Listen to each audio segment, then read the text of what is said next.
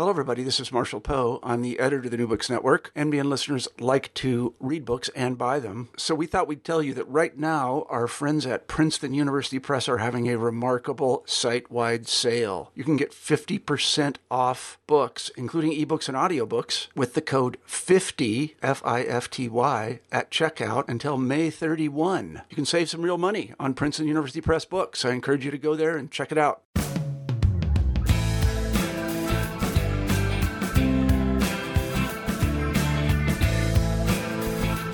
Hello, and welcome back to New Books in Environmental Studies, a podcast channel on the New Books Network.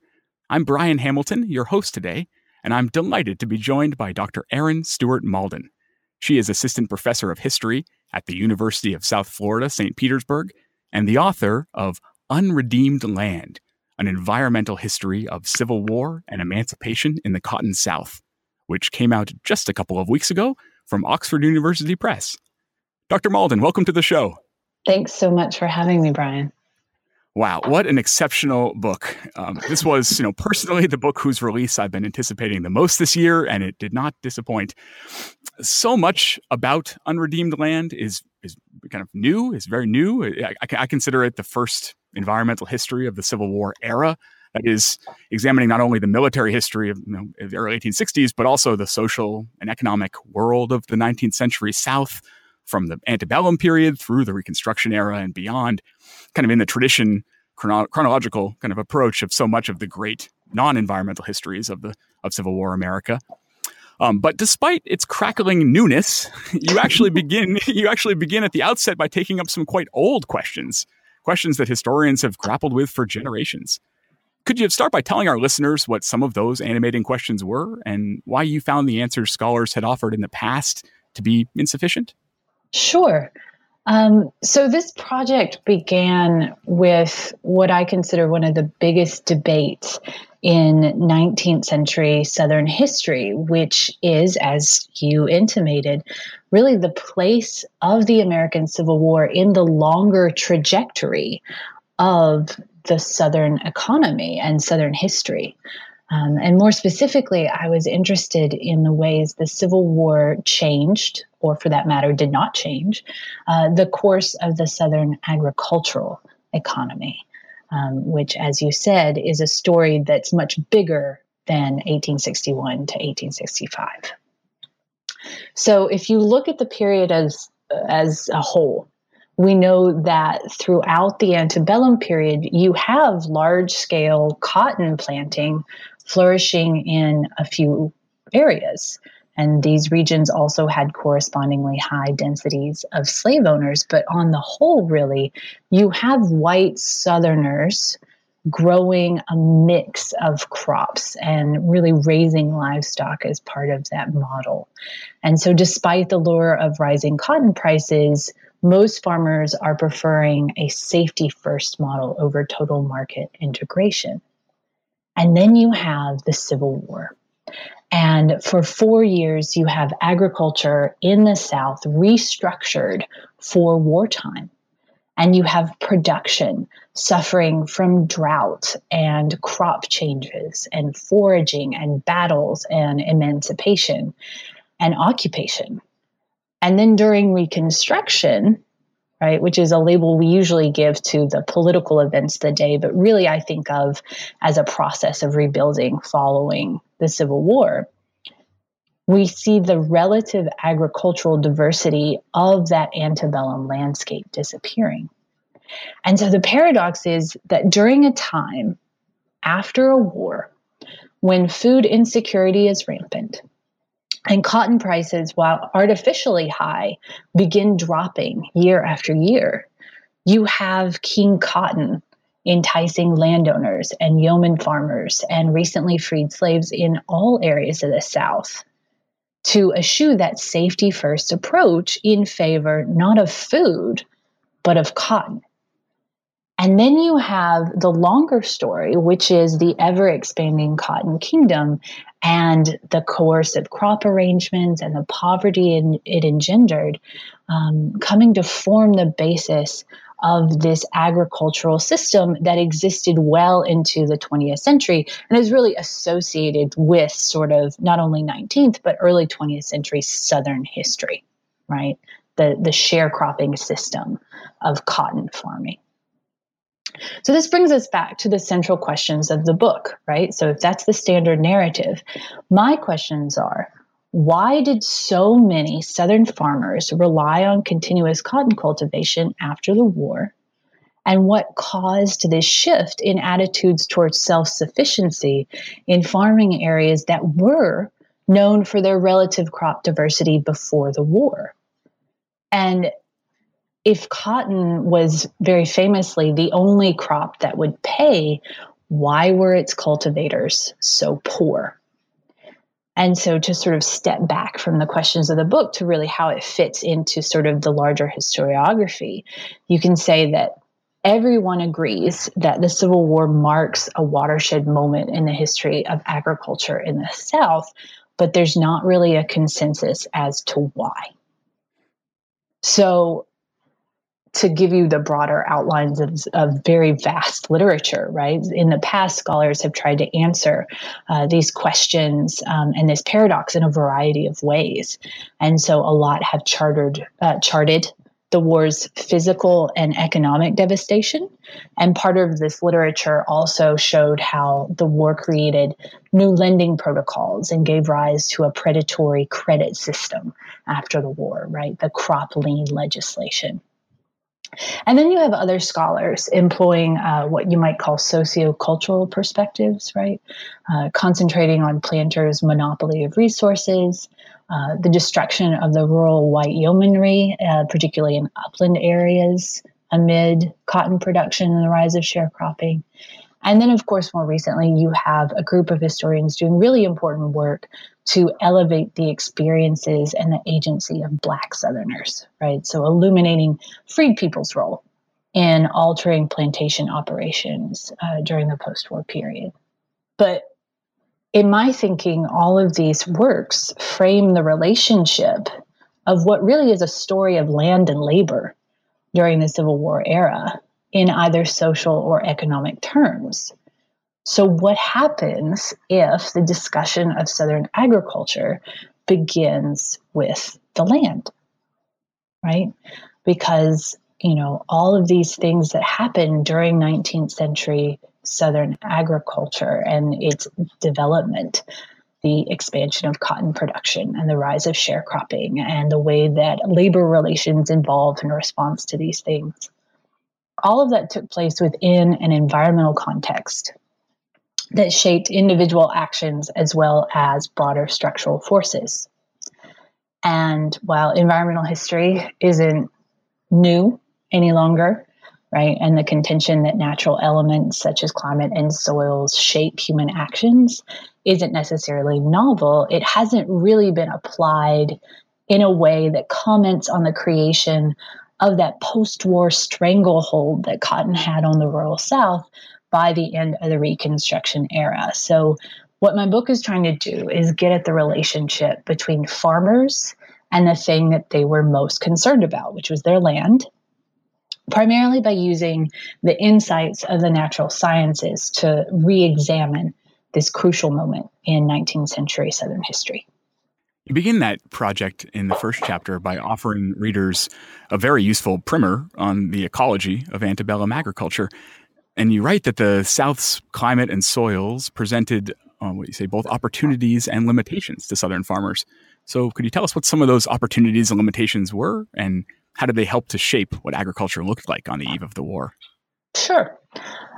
So although it's sort of a joke in Southern history to refer to Ulrich B. Phillips' advice for scholars to, quote, begin by discussing the weather, for that has been the chief agency in making the South distinctive, end quote, right? And it's sort of an inside joke among us, particularly Southern environmental historians. But to some extent, he was right, because climate and other environmental factors acted in some ways as a causative force that made a specific set of land use practices centered on extensive farming a rational economic choice across the region as a whole. So most southern states fall within what we call the humid subtropical climatic zone. And having recently moved to Florida, I suddenly understand what that means. So there's a long summer across the region, fairly consistent heat and humidity. And anyone who lives down here, and not just Florida, but Alabama, Tennessee, North Carolina, wherever, you know that spring and summer days are frequently interrupted by what weather.com calls scattered thunderstorms, but what are colloquially called gully washers, these brief, scattered, violent downpours. And so most of the region is well watered, receiving anywhere between 40 inches of rain per year, some closer to 60 inches of rain, although some areas sort of have an issue with summer and autumn droughts. And winter in this climatic zone can be just as unpredictable as summer. Sometimes it'll be brutally cold and other times brief and quickly forgotten. So as far as climate goes, on the whole, the warm, long growing season and generally mild winters are well suited to many forms of agriculture and a wide range of crops. But that weather has also had effect on other aspects of the environment, such as soils. The South escaped the last glaciation. And so states in the humid subtropical zone have particularly old soils compared to other places in the U.S. And so the exposure of millions of years of weathering and leaching by that rainfall and that heat I just mentioned have made most southern soils acidic, low in nutrients, and easily eroded. Now, this, of course, doesn't apply to the alluvial soils, right, of the Mississippi River Valley, but outside of that area, this is generally true. And many southern soils are heavily laced with clay, with high levels of aluminum and iron hydroxides, lower percentages of organic material and base elements like calcium than soils in some other places in the U.S. And this isn't really something that you say at the beginning of the chapter and sort of leave it there. The age of the soils is a point of great significance because strongly weathered materials are a poor source of nutrients for plant growth. If you live in the Midwest, you farm younger soils, and they still weather rapidly enough to release an abundance of nutrients every year if properly managed. But that's not true of southern soils. Furthermore, southern soils are also highly erosive. Clay soils wash away easily, and the region experiences intense rain events. And the topography of most of the South is not really that flat. And so all of those things together encourage erosion. So if you think about it, taken together, the climate and the soil conditions of the southern states created opportunities, right, in that it's at first a relatively fertile region with a long growing season, but also considerable physical limitations and natural limits on the development of intensive commercial agriculture, particularly like that practiced in the North or in Europe, which are mixed crop regimes based on grains, livestock raising, and dairying that are relatively well adapted to continuous cultivation, right? Where you farm a plot of land and you farm it continuously over generations. That makes little ecological and thus little economic sense when you're talking about the 19th century South. For instance, forage and fodder crops and the grasses and the hay that Northerners fed to their livestock did not grow well in the acidic soils down here. And so you have mediocre soils lacking in essential nutrients that make early forms of crop rotation and fertilizers inefficient. So if intensive commercial agriculture doesn't really make sense in the natural context of this region, under a different set of land use practices, however, agricultural production flourished. And we know that because of some of the wealthiest states right before the war are in the South.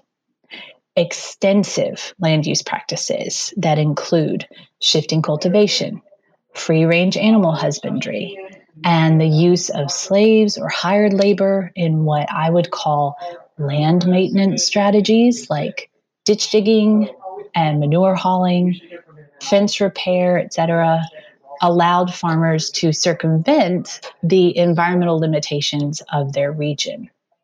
These extensive land use practices could only keep agriculture profitable for so long because farmers needed fresh soils. They needed larger tracts of wooded land. They needed a labor force to carve new fields from old forests. And so expansion is crucial to extensive land use's success. So I think if you consider the environmental and agricultural utility inherent in the expansion of the Slave South during this period and the extensive land use system it supported, you are able to sort of better illuminate some of the practical considerations, particularly for poorer Southerners, that fueled debates over the restriction of slavery during the secession crisis of the late antebellum period. And so you have these environmental conditions shaping farming, and that farming system crucial to the success of the region as a whole. Then the book then takes those ecological insights into a examination of the war itself. And to say that the Civil War took a devastating toll on Southern agriculture and the Southern economy is nothing new. There have been people saying that since the war ended in both scholarly and polemical contexts and in both good and bad faith. But you're arguing something much more interesting. You're saying that we shouldn't just talk about the Civil War as a disaster for the South. We also need to see how it turned what was already a slow-moving disaster into a fast-moving one, how it kind of sped the arrival of a coming collapse. Would you explain that for us? Sure. Just because these common land use practices were suited to the environmental constraints of the Southern landscape doesn't mean that Southern farmers before 1861 were environmental stewards, not by any means. The pace of environmental change was in many areas, frankly, unsustainable. And if you read sort of primary sources of the antebellum period, particularly from Northern observers, you can see the ways that soil and timber and wildlife resources throughout the South were suffering enormously during the century of cultivation before the Civil War, what you call a slow-moving disaster, right? In fact, there were white planters all over the South, many of whom became Confederate firebrands, right, that we would dub agricultural reformers, who feared that the rate at which Southerners were exhausting the natural landscape would lead to an agricultural crisis that would undermine the region's most central institution, that of slavery. And so because farmers were able to keep expanding their agricultural system along an almost continuously moving frontier, the environmental and agricultural collapse that some of these planters feared never fully materialized, at least not before the war. What the Civil War does is drastically alter the rhythms of Southern agricultural life by accelerating pre-war environmental change, by removing necessary resources and labor, and above all, preventing expansion. So in the chapter you're referring to, I talk about how battles and the construction of defense works noticeably increased soil erosion and woodland clearance, and the fact that land abandonment due to occupation or confiscation was widespread and provided a multi-year fallow for hundreds of thousands of acres, but also increasing soil erosion in other places. Armies foraging and impressment of livestock and slaves and materials also had a very diffuse impact, touching most farms in some way during the conflict. Now, one of the major points that I try to make in this chapter is that the way that armies in the Civil War acted were no different from most other armies at most other times in most other wars, at least before the 20th century. But the environmental context in which antebellum Southern agriculture developed made the region particularly vulnerable to these very standard military practices like foraging, like defense building. So at the macro level, I think understanding that agroecological baseline in 1861 helps us better understand why the South was so affected by the Civil War and why assumptions regarding the destructiveness or the devastation of the conflict have persisted for so long, as you say, in both good and bad faith. So I'm going to give you a couple of examples of ways that sort of pre-war farming sort of translates into effects during the war. Great. So the proliferation of free-range animal husbandry in the South, where farmers let their animals roam a majority of the year in woods and common lands across the region, meant that for soldiers marching down the road or through the woods or across the field, livestock ranging freely would be easier to steal, right? And if a field's fences were destroyed because they were taken down to be used as defenses or burned as fuel wood, what livestock were still out there had full access to farmers' cropland, thus reducing the food available for Confederates, but providing food for Union livestock. And so the reliance of Southerners on extensive land use created, in sort of a Richard Tucker, Edmund Russell inspired pun, created a natural ally for the Union and a natural enemy, ironically, for the Confederates themselves. Furthermore, the war stops farmers from being able to use many of these methods that they used during the antebellum period to solve issues of soil fertility or soil erosion, right? And those become no longer feasible due to the consumption of woodland by troops, the loss of labor through conscription and slave emancipation. So you see all over the place, military operations exacerbated pre-existing weaknesses in the Southern system in a way that had significant implications for both Union and Confederate logistics and supply. So I think that even without the war, Southern farmers would have eventually exhausted the ability of the region's landscape to support extensive agriculture. And that's one of the reasons why you see sort of these imperialist imaginings amongst Confederates for the ways that their region could expand to the west or to the south. But the Civil War ensured that outcome sooner rather than later. And so war and then emancipation unmasked those environmental limits that were in place, but the effects of which had long been delayed during the antebellum era by territorial expansion. And when the war ends, there's this general sense that there's a chance now to really start again with Southern agriculture, to remake it. And in the new form of agriculture that many agricultural reformers, Northerners, Southerners, hoped would take hold in the South after the war, livestock were to be, I think in your words, you used the ecological term, a keystone species. Right. And why was that in their minds? And then why did that prove to be so troublesome? Could you give us sort of a hog's eye or cattle-eyed view of Reconstruction? Sure, I'd like to try. There was a remarkable sense of continuity in the ideas for how to improve agriculture in the South between the antebellum and the postbellum periods.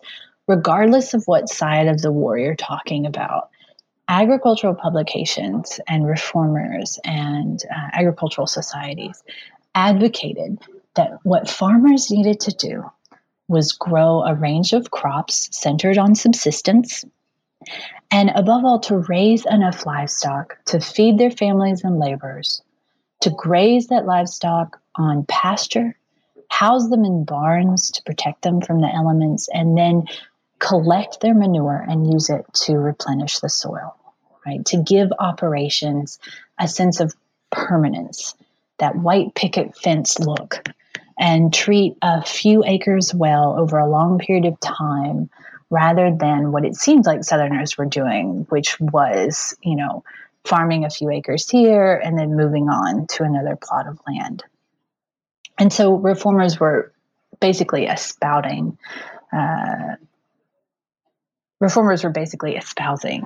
these tenets of intensive agriculture, both before and after the war. And for them, intensification and improvement went hand in hand. But the problem after the war ends is that intensive agriculture formed a kind of deformed analog to this hypothetical ideal farming operation, because livestock, the essential element in the intensive system, livestock were becoming less common on farms. For one thing, the Civil War significantly reduces animal populations through foraging, through death, through overuse, right? Particularly in areas where military operations were significant. So if you're talking about on average, the states of the Confederacy lost something like 20% of their horses during the war, 20% of their cattle, 30% of their hogs. And, there were considerable variations state to state and animal to animal, but that's just some rough estimates.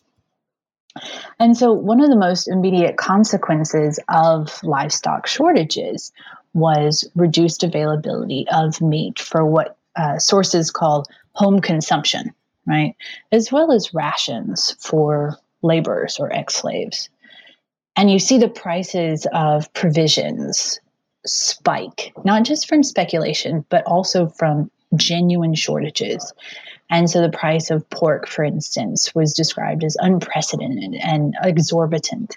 And that burdened farmers and planters with additional expenses that ate away at their profit margin. And of course, there were regions where a lack of self-sufficiency in meat production was a long-standing problem.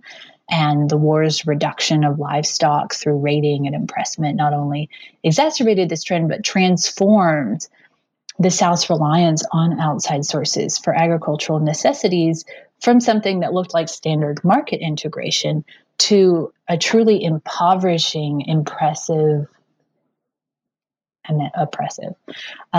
impoverishing arrangement, especially for freedmen whose subsistence relied on rations provided by or purchased from landlords. But in the book, I also try to work through maybe some other factors that conspired to keep livestock herds in the South smaller than they were before the war, besides just sort of direct consumption on the home front or the battlefield. For instance, changes to farmers' material circumstances might have prevented them from replacing their stock or selling their hogs or cows for cash. Although, if you rely on that explanation, it would be reasonable to assume that numbers of livestock in the South would eventually rebound. But instead, livestock populations continued to shrink. And during my research, I sort of stumbled upon this interesting side project on a series of animal diseases that were actually introduced to or spread throughout the South by army trains and supply depots during the Civil War, including hog cholera, which is a disgusting disease, actually. that affects hogs through its eradication in 1978.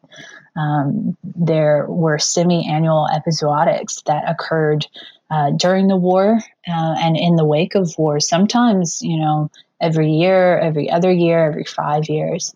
And these keep hog numbers low and also give agricultural reformers and USDA officials sort of what might be loosely termed a medical justification for either penning livestock on farms, thus making them more expensive to keep, and sometimes out of the range of poor farmers' ability to keep them.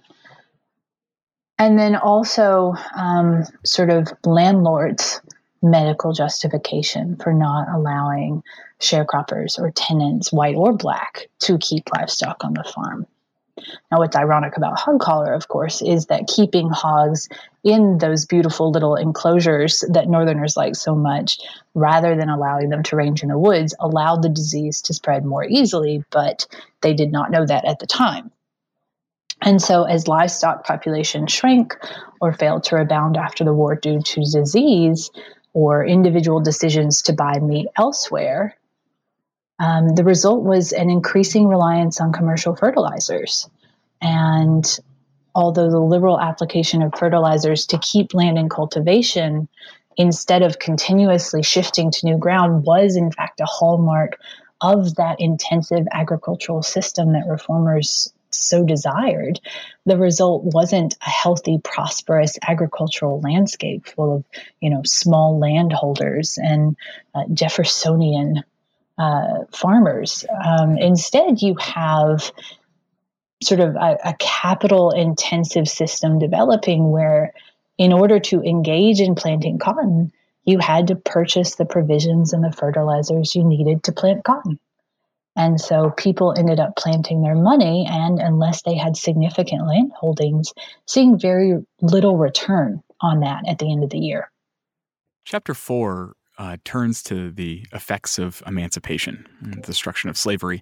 And, it's not uncommon to hear some scholars and activists imagine ruefully that, if only a robust program of land redistribution had been at the heart of federal policy, if they had broken up the plantations into small parcels for families of freed people, that then African Americans in the South would have achieved economic autonomy in much greater numbers and much more quickly than they did. Your book isn't concerned with that question directly, but I think your findings really cast considerable doubt on that claim. And I wondered if you could sketch out for us, what happened ecologically on plantations in the post-war era, and how does it suggest that access to land alone could not deliver prosperity to those formerly enslaved? Sure. So I want to back up just a little bit first. The role of slaves in the antebellum plantation system was obviously crucial to the ability of white planters to be able to make money, right? And white planters' ability to deploy slave labor beyond the normal growing season was a large part of that system, because slaves not only cultivated the crop, but you also had them performing land maintenance, particularly during what's called the lay-by season or slack time. And so slaves are ditching fields and filling gullies, applying fertilizer, fencing, refencing again, draining waterways, clearing new ground. All of these are labor-intensive, time-consuming, and oftentimes require the concerted effort of many people at once. But all of those tasks, as backbreaking as they were, had ecological value, right? So ditches slow soil erosion. Ditches prevent standing water in crop rows, which is particularly bad for cotton. Fences protected plants from roving livestock.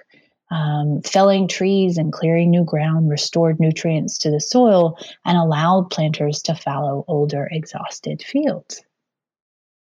But after emancipation, there was great confusion as to the way that ex-slaves should be treated and paid for their work on farms and plantations.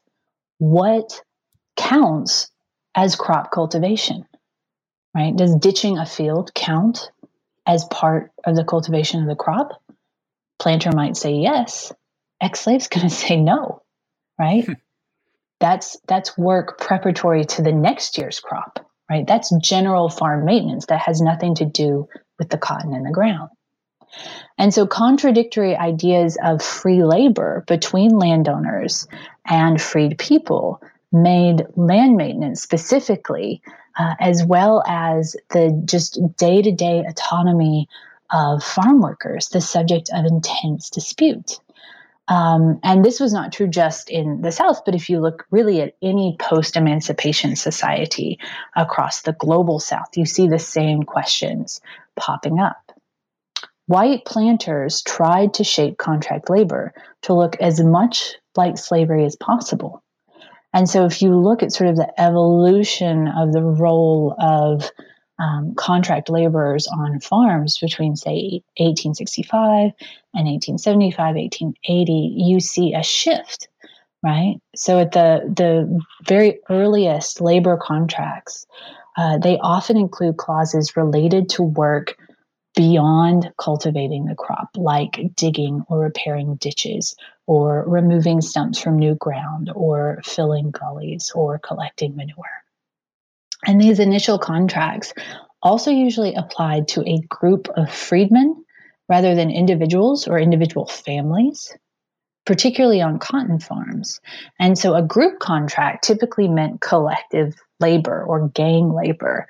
And even if it wasn't a group contract, then farms or plantations would often continue to organize ex-slaves in squads or gangs in order to be supervised in their work, as well as having an overseer continue a system of deductions for infractions. And obviously, the terms of these sorts of arrangements completely failed to satisfy what freedom was supposed to mean to ex-slaves, right? And laborers resented conditions which required them to spend evenings digging ditches and splitting rails, or having someone look over your shoulder instead of having your own plot of land. And so over time, through a variety of strategies, and we can talk about agency if you want to, but ex-slaves' efforts over time precipitate a noticeable shift in labor arrangements, as well as a shift in the ways that plantations are physically organized between the end of the war and roughly 1880-ish. And so the two main things that happen is that agricultural laborers substantially reduce the assumption of land maintenance work. And then they also, you see a reduction in the number of group contracts and a rise in sort of a combination of sharecroppers, renters, wage laborers, working anything from a small plot of land to 100 or even 200 acres rented from a particular landowner. And so the decentralization of labor and the changing circumstances of land maintenance, while positive developments for freed people, significantly altered the physical landscape of plantations in ways that the Southern environment simply could not support. The antebellum plantation possessed a center of operations from which labor could be directed and planting could spread outward as shifting cultivation brought in new lands on a semi-annual basis, thus stabilizing erosion and stabilizing soil fertility. And then the woodland held sort of on the outskirts of plantations for future shifting cultivation allowed for free-range animal husbandry, and particularly in a region which did not support meadow grasses. But after emancipation, you see these large plantations gradually fragmented. And I always think of the illustration, in fact, it's in the book, right, of the Barrow plantation in Georgia. It's this famous image of where slaves versus ex-slaves lived on this one plantation in Georgia. And you'll see it in any sort of textbook explanation of sharecropping. So in the antebellum period in 1860-ish, you have slaves existing in sort of slave quarters in one part of the plantation. And by 1880, you have sharecropper or tenant cabins scattered all across the farm. And while, it was nice to direct your own labor on your own plot of land, individual farms that remain relatively static in their boundaries in order to support tenants and sharecroppers complicates the ability of farmers to clear new ground or graze stock. There's no easy way to shift your own acreage without running into or overlapping with someone else's plot. And so increasingly you see tenants and sharecroppers growing cotton on the same piece of land year after year without the option of using livestock raised on common lands for manure. And so this means that for a lot of tenants, fertilizer becomes a big source of debt. And the lack of land maintenance increases erosion, increases flooding, the ravages of the cotton caterpillar. And so the physical reorganization of these plantations harmed freed people's ability to remain self-sufficient by also eliminating common spaces where they could have kept livestock or provision crops.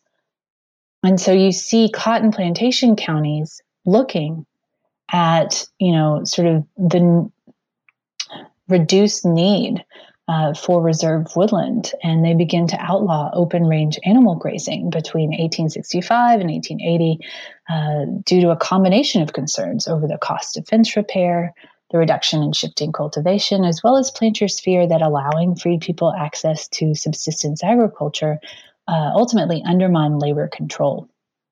So to sort of get back to the original question, there's no question that having access to owning land would have been the only first real step to Black economic independence.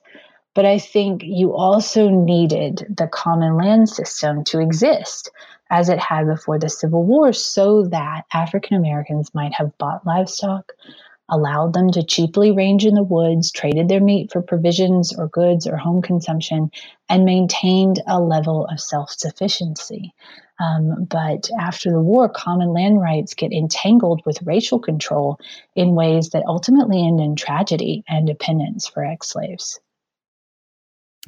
In the book's final chapter, you look at the movement of Black and white Southerners within the region in the decades after the war. And you don't go so far as to call them environmental migrants. Right. And you note that there are lots of forces at work pushing and pulling people around. But you did detect a correlation between what you call the patterns of environmental change and the patterns of internal migration in the South. So how do you explain that correlation, and what were some of the ecological effects of the migration?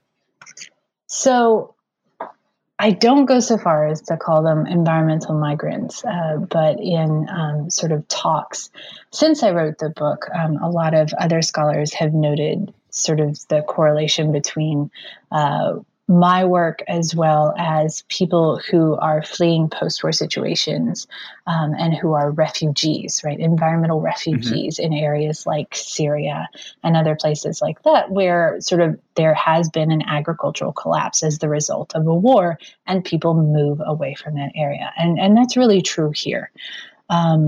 So the elimination of subsistence practices, the destruction of farming through war, the transition into continuous cultivation and the subsequent rise of erosion and the outlawing of grazing, all of these things played a significant role in pushing people into new patterns of migration, particularly African Americans. Explanations for the shifting geography of agriculture during the post-Billum period rightly includes, first, the opening of public lands through wartime legislative actions such as the Homestead Act. But I also think that environmental limits on profitable cultivation also pushed people out of older, more fragile agricultural landscapes of the former plantation belt, and by 1880 into areas where not a lot of Southerners had previously lived. Black Southerners in particular sought new lives and greater economic opportunities in urban areas where freedom was freer and their labor was their own. And the outmigration of Southerners from sort of these fragile landscapes, as well as the outmigration of Black Southerners from rural spaces in the post-Billum South, I think both illuminates the cumulative results of all of these ecological shifts that I talk about in the Cotton Belt, but also helps to explain why some Southern cities achieved such rapid growth during this period. So we're not talking millions of people. These are not great migration numbers, right? But population trends demonstrate that the number of African Americans in urban or industrial areas within the South increased significantly between 1865 and 1880. The Black population of Nashville, for instance, jumped something like 15%, Atlanta maybe at 24%. And then, of course, I just moved from Birmingham, Alabama, which is an incredibly rich resource for studying this period and urban growth, because Birmingham was created from scratch in the 1870s and became known as the Magic City due to its rapid population growth, thanks largely to a population of inexpensive African American labor who were fleeing the Black Belt and North Central Alabama to work in the development of the limestone, iron ore, and coal mines around this recently established city. And Birmingham becomes a center of iron and steel production thanks to that labor source. If you look at it, foreign immigration to the South was relatively small during this period. So it's really the availability of this cheap labor due to the outmigration from rural spaces that allow some of these places like Birmingham and Atlanta to either thrive during the New South or, in the case of Atlanta, rebuild so rapidly. You also have, during the post-war South, and this is what has really gotten a lot of attention from environmental historians in the past who have studied the South, is the boom in extractive industries after the Civil War. So the railroad boom, the timbering boom, the mining boom, all of these things that transformed the region after the war. So the number of rail lines between 1865 and 1910 increases something like 4 or 5-fold. And then you have all of these new railroads opening up the pine forests of the South to logging companies, or areas of the South previously uninhabitable to draining. And then you have mining work offering relatively decent wages to Southerners, Black or white, and sort of transforming the landscape of the South that way. And what's interesting is you see this in a lot of places that historians haven't typically looked for these sorts of stories before. So if you read the pension files of African-American vets or the WPA interviews with ex-slaves in the 1930s, you see these stories of migration and how the attractiveness of these extractive industries and their steady wages pulled thousands of individuals off of farms, at least for a few years at a time. And those industries were primarily extractive in nature, which means that the environmental changes in the cotton belt are cascading into problems of clear cutting and runoff and pollution from mining and a host of other ecological shifts in the industrial South. In the time since Reconstruction, in the late 19th century and perhaps even down to the present, where else do you see some of the longer legacies of that environmental crisis that the Civil War helped deliver? So in my one of my American surveys the other day, we were talking about the Great Depression, and in the 1930s, FDR endorses and writes the foreword to this big study of the South, and he calls the South the nation's #1 problem region. Mm-hmm. And if you look at the pictures from Let Us Now Praise Famous Men or 40 Acres and a Steel Mule, right? These photo essays from the Great Depression era, you can see a South that is stagnant, that is poor, that is underpaid, undereducated, underfed. No one has any shoes on, right? And these are sort of the images that we are passed down and we assume have always been, right, for farming in the South. And really what happens is the events of the 1860s and 1870s presage the agroeconomic upheavals of the 1890s and set the stage for the region's stagnating rural economy as it existed through World War II. I mean, what gets a lot of attention is two things, right? Populism and the boll weevil. Right. And these both happen around the turn of the century, turn of the 20th century, that is.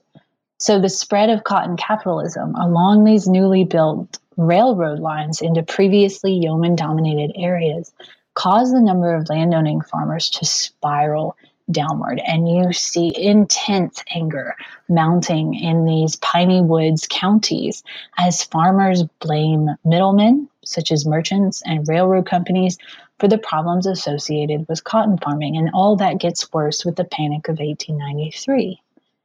And so the distrust that builds over the course of the 1880s regarding agricultural conditions, and the politicians and the merchants and the bankers who are not helping farmers grow into protest and results in the Southern populist movement.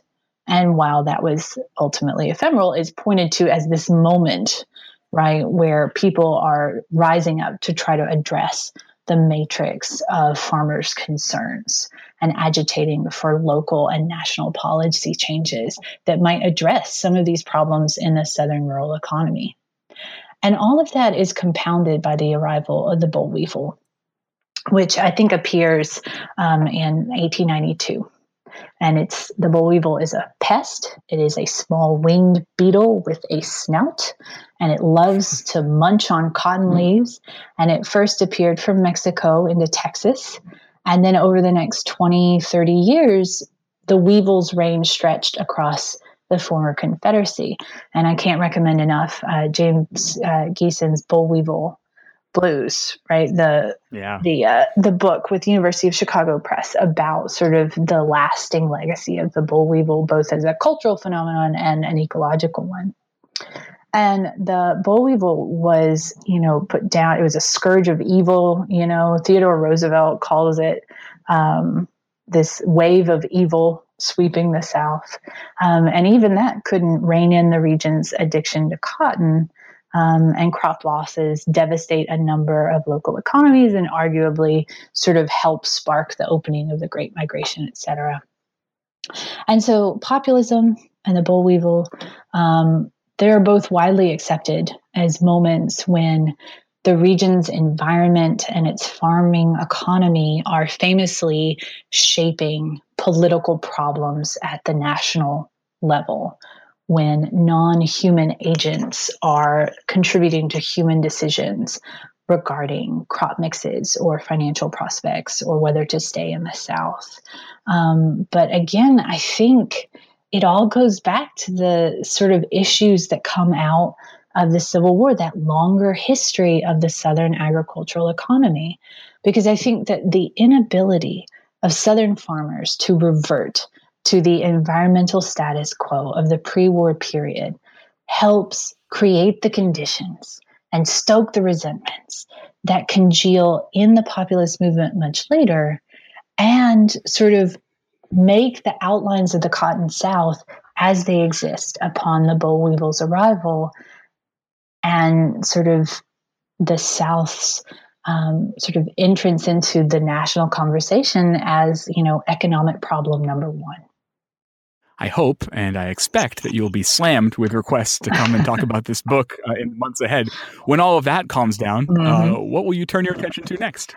So I've actually already turned my attention to other things because, this book started this is obviously my dissertation.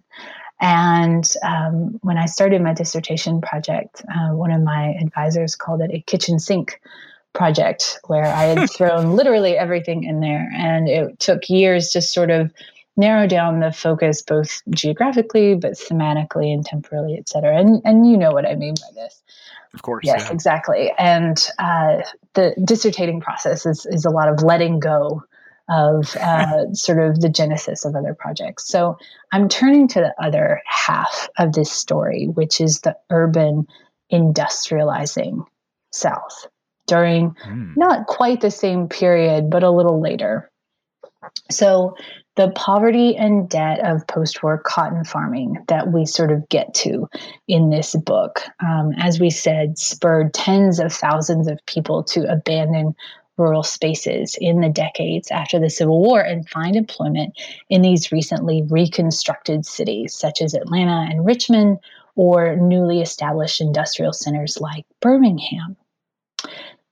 But what's interesting to me is how not only did particularly minority enclaves or company housing exist among higher levels of pollution and filth, disease, industrial contamination, but the white public's representation of those conditions attached a persistent stigma both to people and place in these neighborhoods.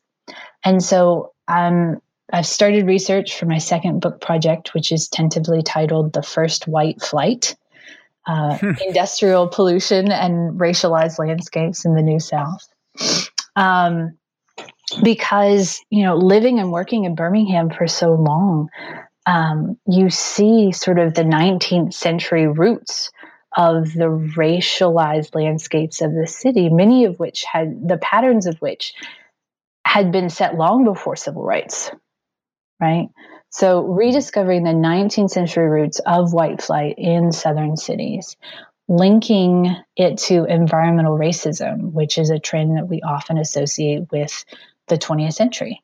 And so I would argue that industrial pollution caused the cementing of an urban black, suburban white dynamic based on distinct land use patterns long before the civil rights era in the South. And I think that particularly in urban areas, African Americans often experienced their second-class citizenship through the physical environment in which they lived.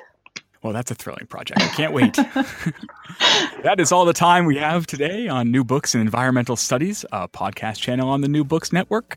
I've been speaking with Dr. Erin Stewart Malden about her brand new, exceptional book, Unredeemed Land, an environmental history of Civil War and emancipation in the Cotton South.